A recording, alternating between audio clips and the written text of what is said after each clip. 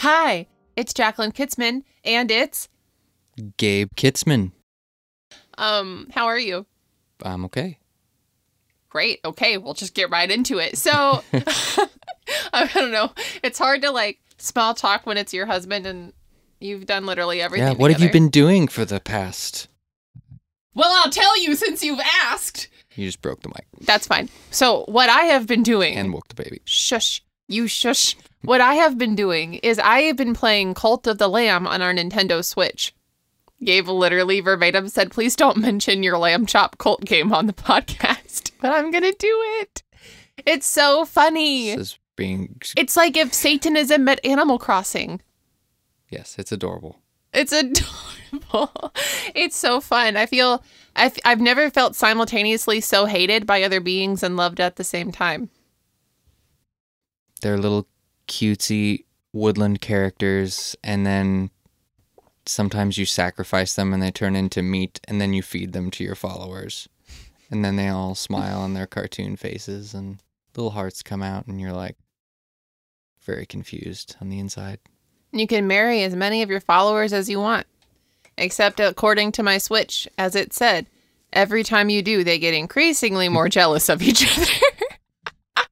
You know, it's funny that we're talking about a make-believe cult with the tone of our podcast Do you today. think I don't know how to make a decent tie-in to the topic of what I've been doing with my life for the last 48 hours? No, I know you did. I just decided to jump on it before you did. Great. So, speaking of that, I had somebody in my inbox way before I ended up in the ER, before Gabe went out of town, before I already had some episodes lined up, to talk about the Thoth deck by Aleister Crowley. I personally don't use that deck. I do know enough about Aleister Crowley to say, number one, he's not a super great-o human. He's a controversial character. He is a controversial character.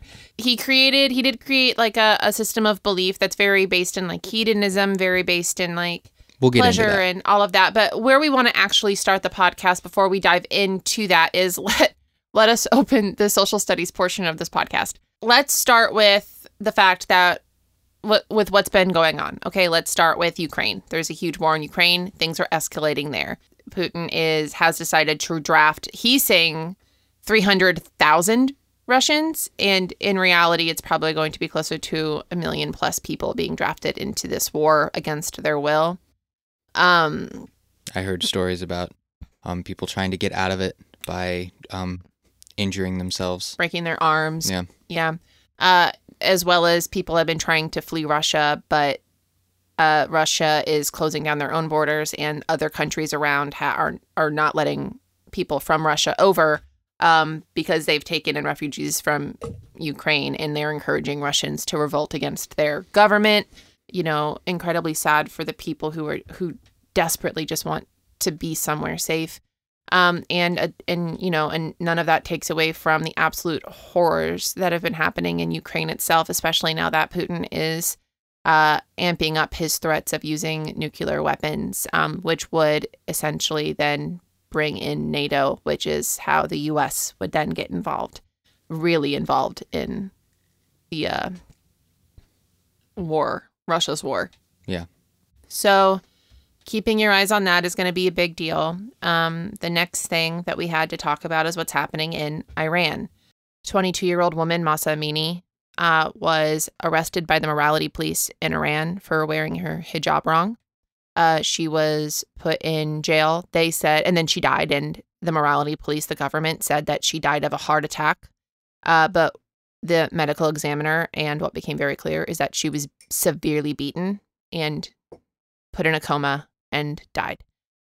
Because of this very brutal attack of Mahsa, thousands upon thousands of women in Iran have been revolting. And not just women, men too, but specifically women have been cutting their hair, protesting in the streets, beating back police, in fact, running police out of some towns within Iran. Yeah, and it's worth mentioning this is not the first time that this has happened. I believe I don't exactly remember when, but this is the second time that there's been a revolt of exactly this nature. Yes, this has been, hopefully they can keep the momentum up with this. And the way that we can do that is by listening, amplifying their stories. But Masa Amini is not the only person or woman who was killed. Women are being killed in the streets for simply cutting their hair, refusing to wear their hijab. I am not of the faith. I'm not Islamic. In regards to the women who choose to wear hijabs, they are saying that it's a choice and it should be a choice. And the point of wearing it is that it is a choice, and that in the faith that it's important for people to be able to make those choices. People are being brutally murdered and shot in Iran for the choice not to wear their hijabs is a absolute tragedy and a travesty. And again, the best way we can help is by amplifying voices, keeping the attention there, and making sure that people don't forget this. Again, humans are easily adaptable. All of this happening in Iran is still happening in Iran, but already we're not thinking about it as much. And it was literally just like the last week and a half that this has been happening. So I would really encourage people to keep their eyes on so that the people of Iran can continue to take back their cities, their towns, and keep the women in their lives as safe as possible. And the last thing that we wanted to bring up is Hurricane Ian. Hurricane Ian hit and devastated Cuba and then came and hit the coast of Florida as a Category 4 hurricane. My parents do live in the Clearwater area. They were completely fine, though. That's where the hurricane was said to have hit first. And then it ended up not hitting there at all. But it did viciously hit Fort Myers and Cape Coral and the areas of Southwest Florida. Complete islands underwater. People who cannot get off of their islands to get to mainland, or nor can they get to their homes. So we want to keep that in mind. So if you can bring and have the ability to bring food to shelters in Florida, see what your communities are doing for those who are unhoused. That's going to be a really huge help right now, because it's not just people who were unhoused before the hurricane. We're looking at a lot of people who have lost their homes, their lives, their possessions. I'm very thankful that my parents were safe and my family in Florida were safe. It could have so easily have been the opposite way. So I feel very passionate about making sure that we're all aware of the fact that this was a brutal, brutal storm. All right. All of that being said, if you're feeling heavy or you're feeling weird, like there's a lot happening in the world right now, and on a collective scale, we're feeling that. If you've been feeling chaotic or frazzled or anxious, like a lot of that, the collective energy does have an influence in that. So it's always important as humans. I've said this time and time again, but as humans, we can get like information fatigue or news fatigue, but we really can't. We have to keep our eye on that, because these things matter. They matter. Iran matters. Ukraine matters. What's happening in Russia matters. And what has happened in Southwest Florida, and for all those who were victimized by Hurricane Ian, they matter as well. Yes. Gabe, yes. Okay, so now let's move into talking about, this is kind of a huge episode because we're going to talk about the two decks here. Then we have a nightmare we're going to read. Then we're going to do the collective reading. And then Gabe and I are going to go play our occult game. Right, babe? Exactly. So let's dive into the deck. Gabe, you actually use the Thoth deck, or bought it to research because you are like kind of a badass at astrology and thought that the Thoth deck would be interesting to study in regards to tarot, the Venn diagram of which those two categories meet. That is inaccurate. No, not totally. Actually, I got the Thoth deck. Both pronunciations are appropriate as far as I know and as far as I have researched. It's actually pronounced Tehoth. Yes, that's right. No, I got the deck before I dove into astrology at all. I'm very new to astrology. I've been He's being going humble. hard. When I count the years, I think I might be at one, but I dove in pretty hard. But the Thoth deck was very instrumental in actually starting that, because I did not understand. It actually helped me understand tarot to compare them. And there are other decks that tie to create the Venn diagram, as you said, between tarot and astrology. The Thoth deck is not the only one. The Tehoth deck. Yes.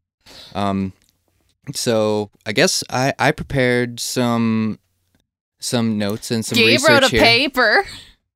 Yes, I wrote a research paper because I like to know what I want to say. The other one of us over here just flies off of the skin of her pants, and I'm not an improv person. Skin of my teeth or the skin of my pants? I fly off nudity. You know? You have been known to sit and play your Nintendo Switch Well, play my Nintendo Switch how? nude. Hell yeah, I dead. do. I don't know. Why did you make that sound so dirty? I don't know. I was literally just doing a face mask and a towel. It wasn't that gross. Anyway, we'll see what actually makes it into this episode. I already have so much editing to do.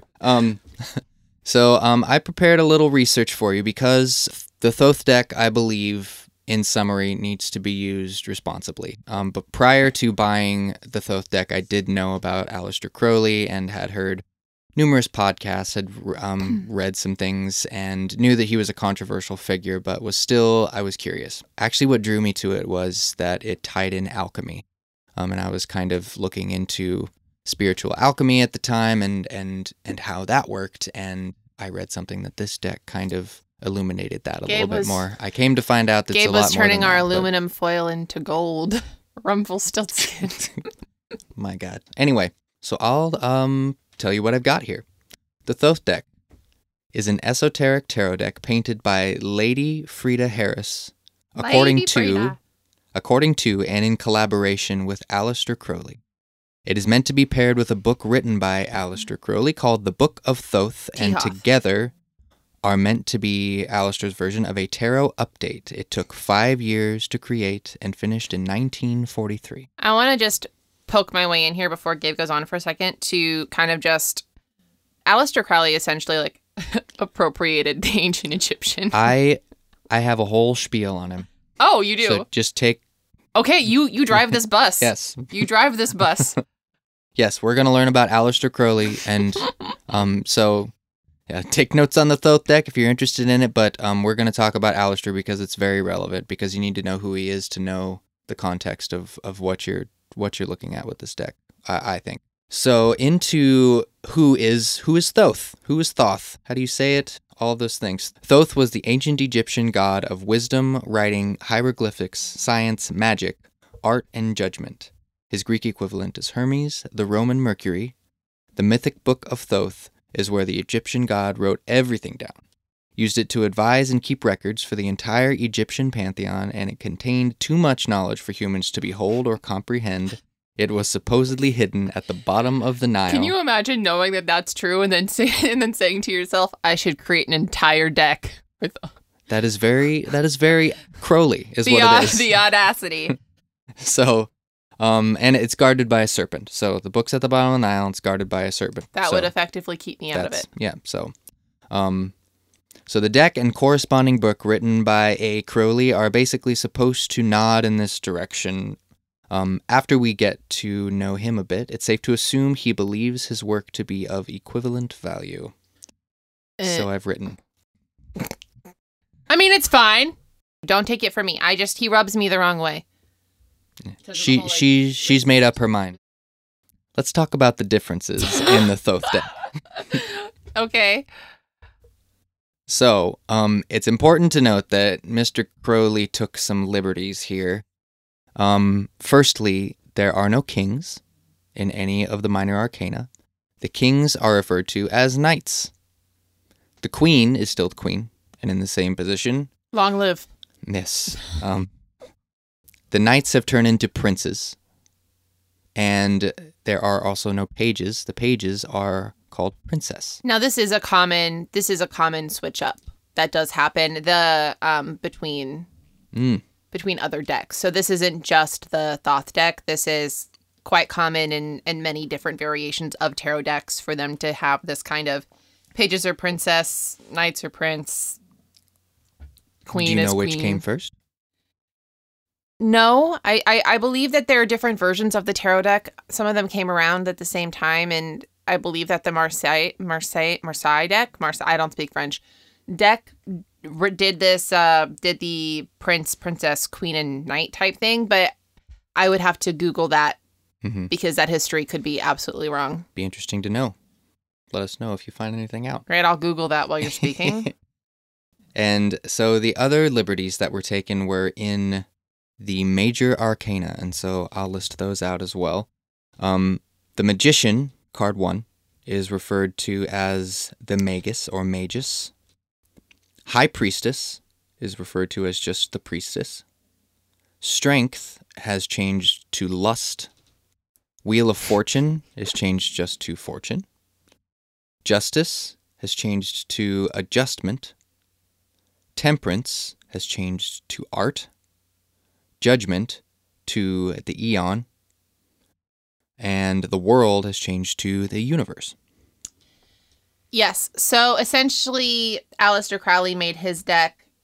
If you were gonna weigh what deck is more esoteric feeling than the other, Aleister Crowley really hit people over the head with trying to be a more esoteric, ethereal, using that type of language. But Aleister Crowley, the tarot wasn't the only thing that this human bastardized. He took religions and pantheons and other ideals and twisted them, rewrote them, and used them to form his own form of practice. And yes, I have a little bit on Thelema here, which is the religion that he designed and founded.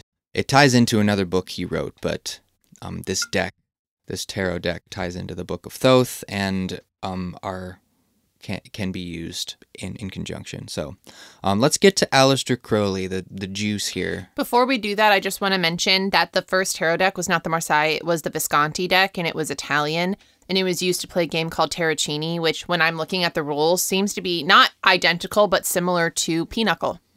And they used the same... No, I'm just telling you what the earliest deck is. I would have to really dive in. Maybe one day I will. Maybe a future episode will be just the history of tarot in general, and then the different styles of decks, like the Visconti or the Marseille or the Smith-Rider-Waite. We'd really like to know if this is interesting to you guys, and this could. It is interesting to at least one person out there because they requested it. Yes. But, this is for you. I would be happy Singular to research. Human. I'd be happy to research more decks. So. But yeah, I think a history of the tarot would be a really good one going forward. Sure. So I'll save that information for that episode when I do it in the near future. Yeah. Well, let's get into Crowley here. First, let's not get into him, but let's learn about him. Gross. He was born October 12th, 1875. His father was a wealthy Protestant, and his mother called him a beast as a child because he was reported to have been terrible. Can you imagine? And this is some of this information is from his autobiography, so just so you know. As a parent, I have trouble not seeing some parental responsibility here. He ultimately viewed his parents separately. His father as an aristocrat and his mother as common and lowly. What a bitch. When he was 8, he began to notice contradictions in the Bible and started to form his nonconformist stance on organized religion. And then he created one. Would you just quit jumping the gun? He observed the hypocrisy of the sin in the world, predominantly in his mother's family. I didn't write this here, but there's I read that his mother had several siblings who were in trouble with the law, who he was exposed to. But this made him think maybe they weren't all correct about sin. This seed, for those who don't know about Mr. Crowley, would take hold and grow into the controversial and yet famous occultist, magician, novelist, founder of the religion known as Thelema, and self-proclaimed prophet responsible for guiding humanity into the eon of Horus. He believed he was Horus. No. No? No. No, he didn't. Oh, shit. No. Tell me more. I will. But let's get into Thelema first, and what it is, and why it is. Thelema is a ritualistic appropriation of Egyptian deities and archetypes formed by A. Crowley in the early 1900s, largely based on a book called The Book of Law, written Can you imagine being Crowley. A white man and thinking to yourself, yeah, I know Egypt better. I know Egyptian mythology better. Well, it's because he had an experience that apparently... Because he was a beastly child. That's probably it. So he wrote this book called The Book of Law, which tells you how to do Thelema. And in the book, it says, this is important, it encourages readers to interpret as they believe by finding their own, quote-unquote, true will. As the book says, do what thou wilt. Throw in a T on the end of will. Do what thou wilt. To make it sound smart. To make it rhyme with...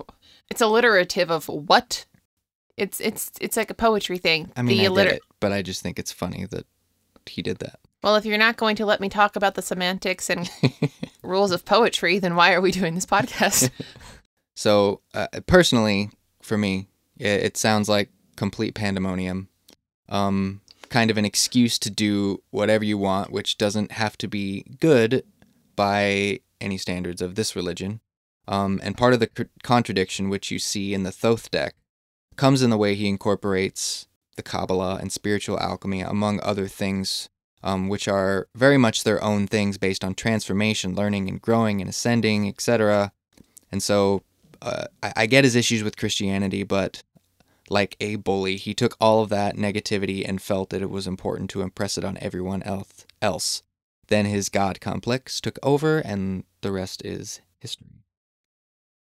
And so that is all I got on Thelema. Look into it if you like. Tread carefully. I know of people that read on Thelema or follow Thelema, and I mean, there is a lot of wariness that comes with, I think, any kind of religion made by incredibly misogynistic, racist, straight white people, which ironically includes Christianity. I think there's inherently, problems inherent in the system. Come see the violence inherent in the system. Come see the violence inherent in the system. I don't know this reference. It's Monty Python and the Holy Grail. Of course it is. Why didn't I guess that?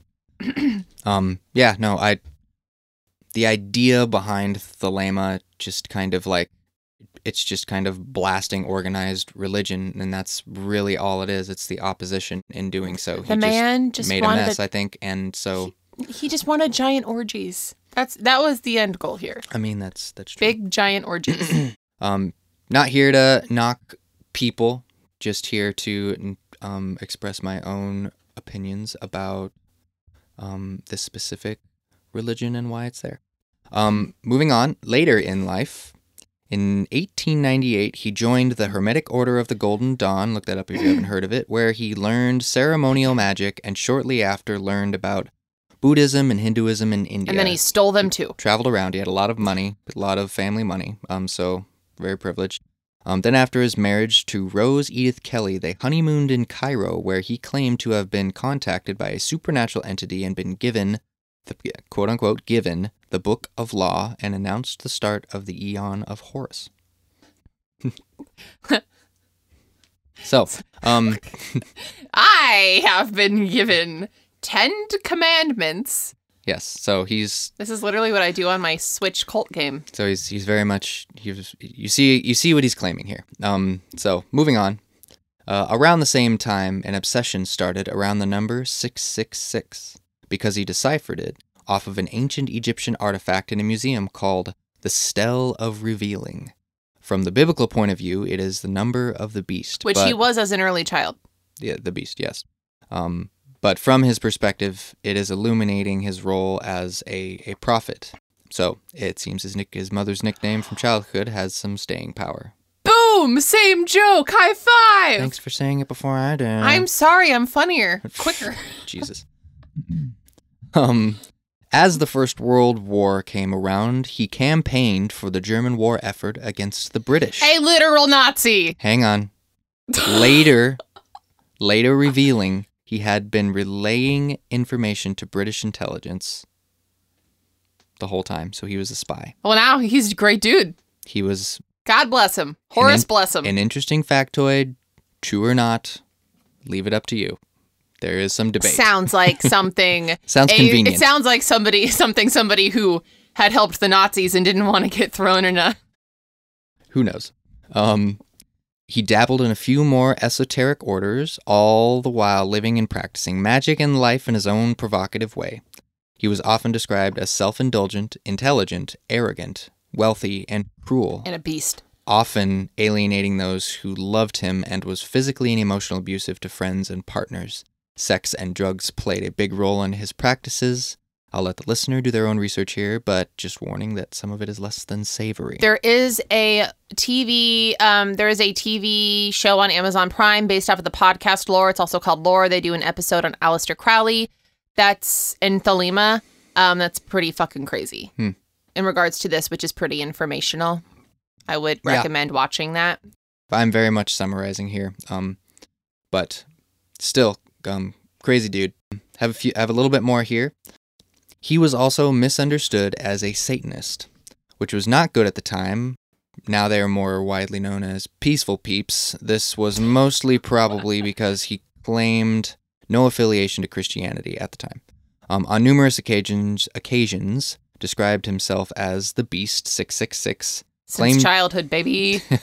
Claimed encounters with a deity that he compared to the devil, mocked all organized religions, and compared Thelema, a religion that seemed to be a bit organized despite his mocking, to the Nazi movement in that their goals were similar and that they both sought to, quote-unquote, annihilate old religious traditions.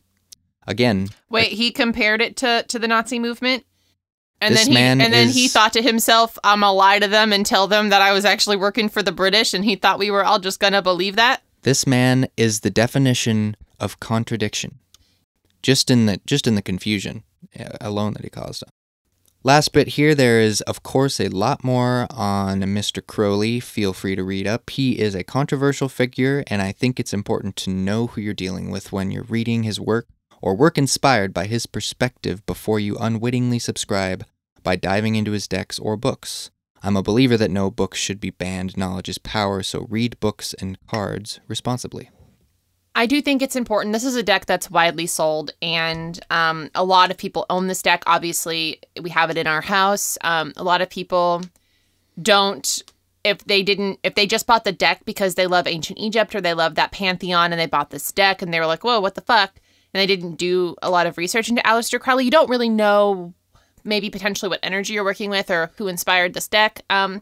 Do I personally, I want to say this. Do I personally use this deck? No. I do not personally use this deck. Would you? Would I? To be quite honest, no, I would not. Because I don't believe in the creator of this deck, and I don't typically just myself try to use things made by people that have a lot of really problematic origins. I feel the benefit in learning about it. I feel the benefit in knowing about it. That's why we're doing this episode. If I thought it was problematic to have the information all together, I would have just said, no, let's not do this. I think it's important, and I think it's historical. I don't think that for me, in good conscience, knowing what I know about Aleister Crowley himself, his actions, what he believed in, and just his entire controversial who he was, take something that he directly created and then feel good about using it. For me, I'm speaking for me. I don't feel like I would get accurate readings from that. Just my stance on the whole situation, because I quote unquote use the deck mostly for informational purposes. I do try and read with it sometimes to try and understand things through astrological archetypes because I understand them so much better than tarot.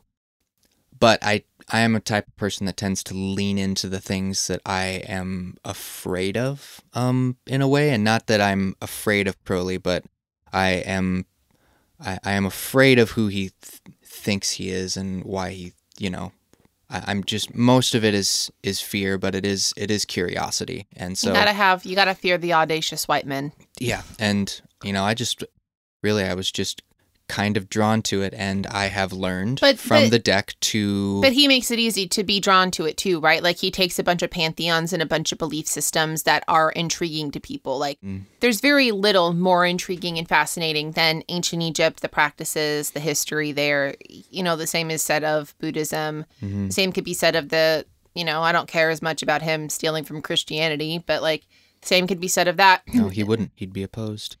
And so you can just feel his charisma, his intelligence, and his audacity, and all of those things. Yeah.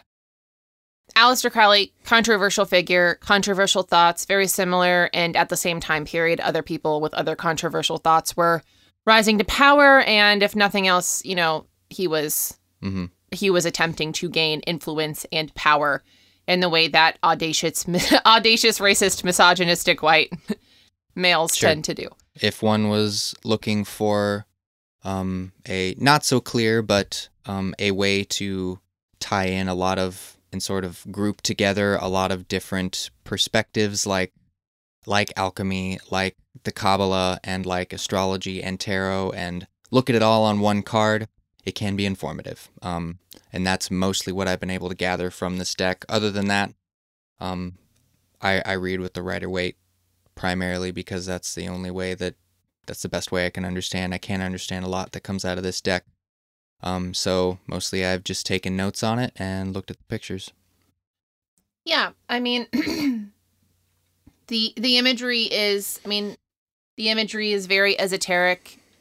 Obviously, it's very beautifully drawn, or it wouldn't have the popularity that it has. I will say that reading with it, especially as a beginner in regards to tarot, would probably be very, very difficult. So if you are a beginner with tarot, this would not be a deck I would recommend. I would agree. To new readers. As well as being a beginner in any of those practices, and I mean, very much when I got the deck, I was a beginner in a lot of these things, and I would recommend like, you can look at it, and reading with it is going to be hard unless you understand all of those things at once, which is also very difficult to do. Mm-hmm. I think at the end of the day, what Gabe and I both recommend is, before using this deck, is researching Aleister Crowley, researching Thelema, researching what went into this deck, and making a decision for yourself based on, what you're trying to learn or what you're trying to learn about.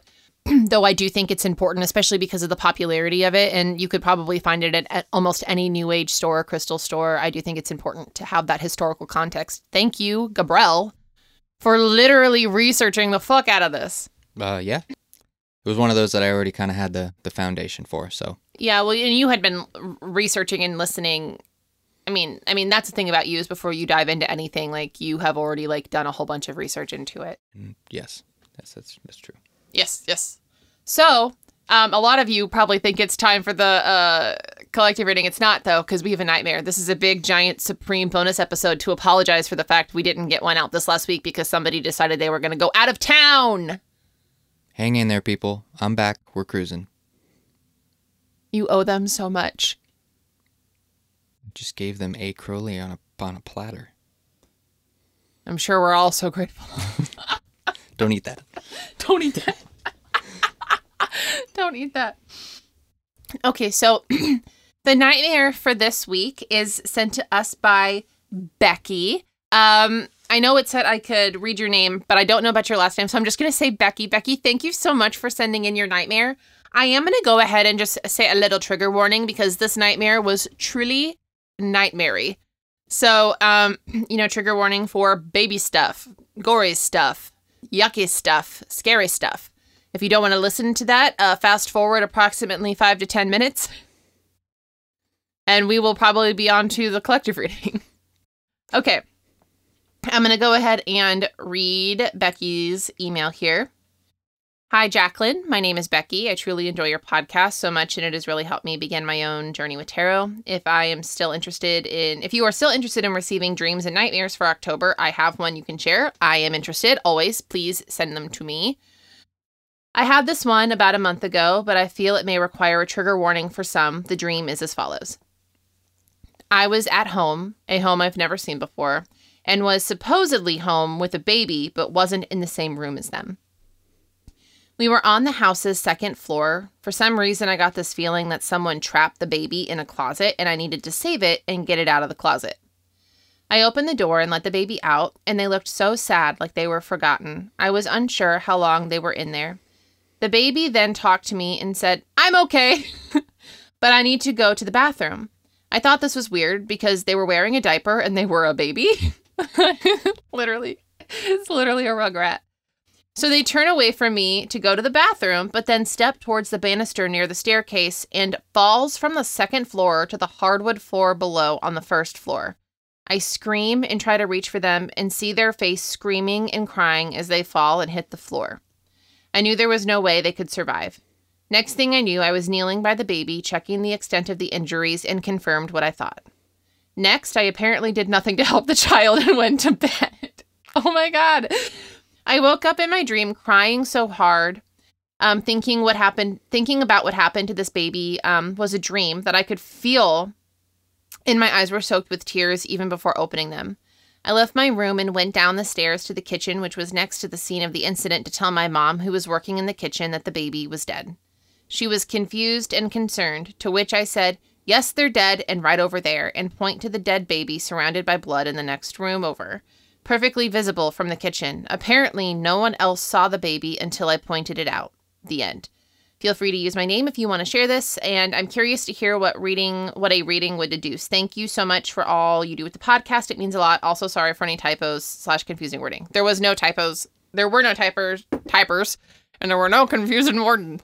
There were done no typers in that there. There were none there typers. Wow. It is intense. It is late. I could not. This is what happens when you procreate as someone near your 30s. You it hits 9:40 p.m. and you're slurring your words like you had 4 drinks. I'm drinking tea. Drinking an Angry Orchard. No, I had that a while. I had that at the beginning of the episode. It's gone. That would make some sense too. that all tracks. And there was. I'm gonna pull some cards. We're gonna pull some cards. All right, Becky, I'm pulling some cards for your that dream would have had me oh my God, I would have had me awake is what would happen. Yeah, it would have had us she'd have woke up and then she'd have woke me up and then we'd have been awake all night. Watching Star Wars on our VCR. That is the payment I require for being awake. Pulling. Okay. So I'm pulling 3 cards. Ooh. Jumper. No, look at this major arcana energy. Damn. Look at that. Becky, I pulled the Lovers, Temperance, and Justice. Ooh. For this. And what's really interesting, can you tell me, Gabe, when you're looking at Lovers and Temperance, what's the really glaring similarity here? Well, they are angels. Everybody's got wings and halos. Yes. Okay, so let's start by breaking down kind of Lovers is it's card 6 in the lifeline. Both Temperance and Justice come from the death line. We do have big angelic energy happening here. The angel and the Lovers, their hair is on fire. In Temperance, they have a halo around their head. And then you've got Justice, which is a person like a king sitting on a throne, a sword completely upright, balanced in one hand, scales in the other hand. One of the things that I like to talk about when I talk about justice in general is kind of this phrase, and I think that this directly relates into the dream. Gabe, you can concur or disconcur with me. That's not a word. I made it up. Which is, we all deserve to die. Not because we're bad or awful or sinful or whatever else, but because we were born. Because we live. Because we live, we deserve to die. We deserved our birth, and we deserve to die just because we are living humans walking around right now. Your dream obviously has really heavy themes of death, of new life, a baby, which is a small human, which was born, something that I think this is the Lovers here, something that you're intrinsically supposed to love and care about and take care of. In Temperance, this is some sort of hindsight. I think sometimes when we dream about taking care of something, especially when it's so small, and then the thing that happens and, the ending of the dream is that thing dies, it can speak to an internal fear of something we're not internally taking care of, something we're not seeing for what it is. But I think it's really interesting that we've got Temperance here because we know that death doesn't end. The death line doesn't end in death. Death doesn't end in death. It ends in rebirth. It ends in Temperance.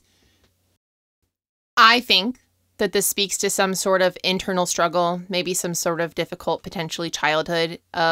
Definitely a situation where you are somebody, or there was a feeling of not being taken care of or loved or cherished in the way that you needed to be. And then kind of the result of that was feeling like you were being left to fall in a very vulnerable state. There is nothing on this earth more vulnerable than a small child, than a baby. And when that child falls, to have a baby, to have a child like that fall and then nobody notice it, it can speak a lot to that kind of internal struggle, I think, in ourselves when things like that happen. And it can speak to justice. And I think that justice here is also talking about at some point, or your internal or your subconscious is asking to be seen, asking to be noticed. Something happened and you want that to be validated. You want that validation of, hey, this happened to me and I just need someone to hear it. Sometimes I do that with Gabe. I'm not saying that like you had a hard child. I had a hard childhood, and there are times that I have moments or dreams or situations where all I need to do is tell Gabe like, hey, let me tell you this. Let me tell you about this terrible thing that happened in my childhood. Not just so that somebody can know it other than me. And I think that this dream here, and especially the cards that you've got, it's very major arcana, very overreaching, kind of like source-like energy of bringing up a situation where you or you know of somebody very close to you that was in an incredibly vulnerable position, that wasn't loved, validated, or taken care of in the way they deserved. And so like potentially the thought beyond that was, I deserved to fall. I deserved to get hurt in that way, when really the case is that you didn't deserve that at all, or that person didn't deserve it. What they deserved was to be taken care of, to be taken to the bathroom, to be snuggled and coddled and loved on rather than forgotten. So I would say that even if it's something that you don't totally know, it may be some residual feelings of needing to have like, or feel validated in that way. So, Gabe?